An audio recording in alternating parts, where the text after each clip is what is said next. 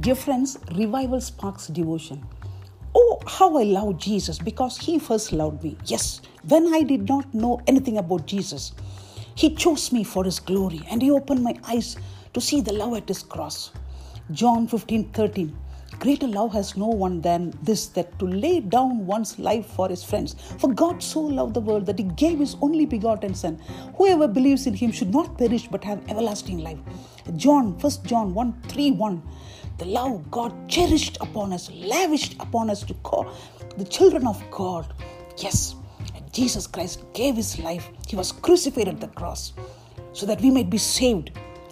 Yes, as Jesus took upon himself our sins, he experienced the full weight of sin's consequences, including separation from his heavenly Father. He cried out with a loud voice, my God, why have you forsaken me? It's all for us, dear friends. Yes. Why such a great sacrifice? Why was Jesus willing to endure such suffering and to give his life upon the cross? Why was the Heavenly Father willing to send Jesus, his beloved Son, to pay such a price? The Father and Son made the great sacrifice for many wonderful reasons.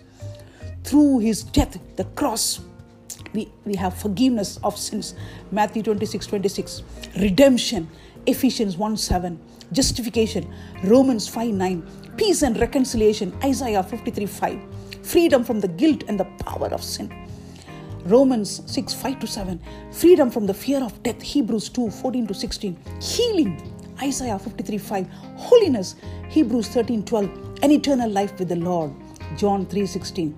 The primary reason for the cross, however, and the foundation of all other reasons, the marvelous truth, Jesus loves us. He loves us more than anything else. The message of the cross is the Lord loves you and me. Yes. Not only that, God demonstrates his own love towards us, that while we were all still sinners, Christ died for us. Romans 5:8.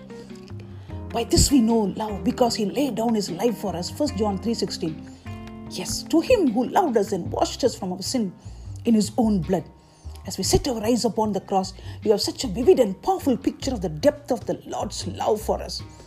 There we see the Father's greatest gift to mankind as he gave his one and only beloved Son for our salvation. There we see the Lamb of God offering his precious blood, holy blood, so that our sins might be forgiven and our relationship with God restored. As the gospel song expresses, he gave his life. What more could he give?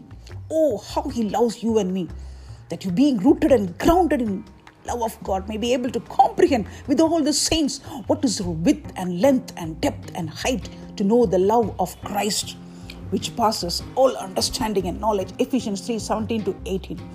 Whom to love and how to love? Do you love the Lord with all your heart, mind and soul and strength? Yes. Do you love your enemies and pray for those who persecute you, in order that he may be the sons of your Father who is in heaven? He causes to rise, the sun to rise on the evil and the good, and sends rain on the righteous and the unrighteous. Yes, we have to love our neighbors as thyself. Are you rooted and grounded in love? Ephesians 3:17. Do you walk in love? Ephesians 5:2. Do you set an example in love? 1 Timothy 4:12. Do you have a sincere love for other believers, fervently loving them from the heart? Do you beyond all things seek to add love as the primary mark of your life? Colossians 3:14 and 1 Peter 1:22.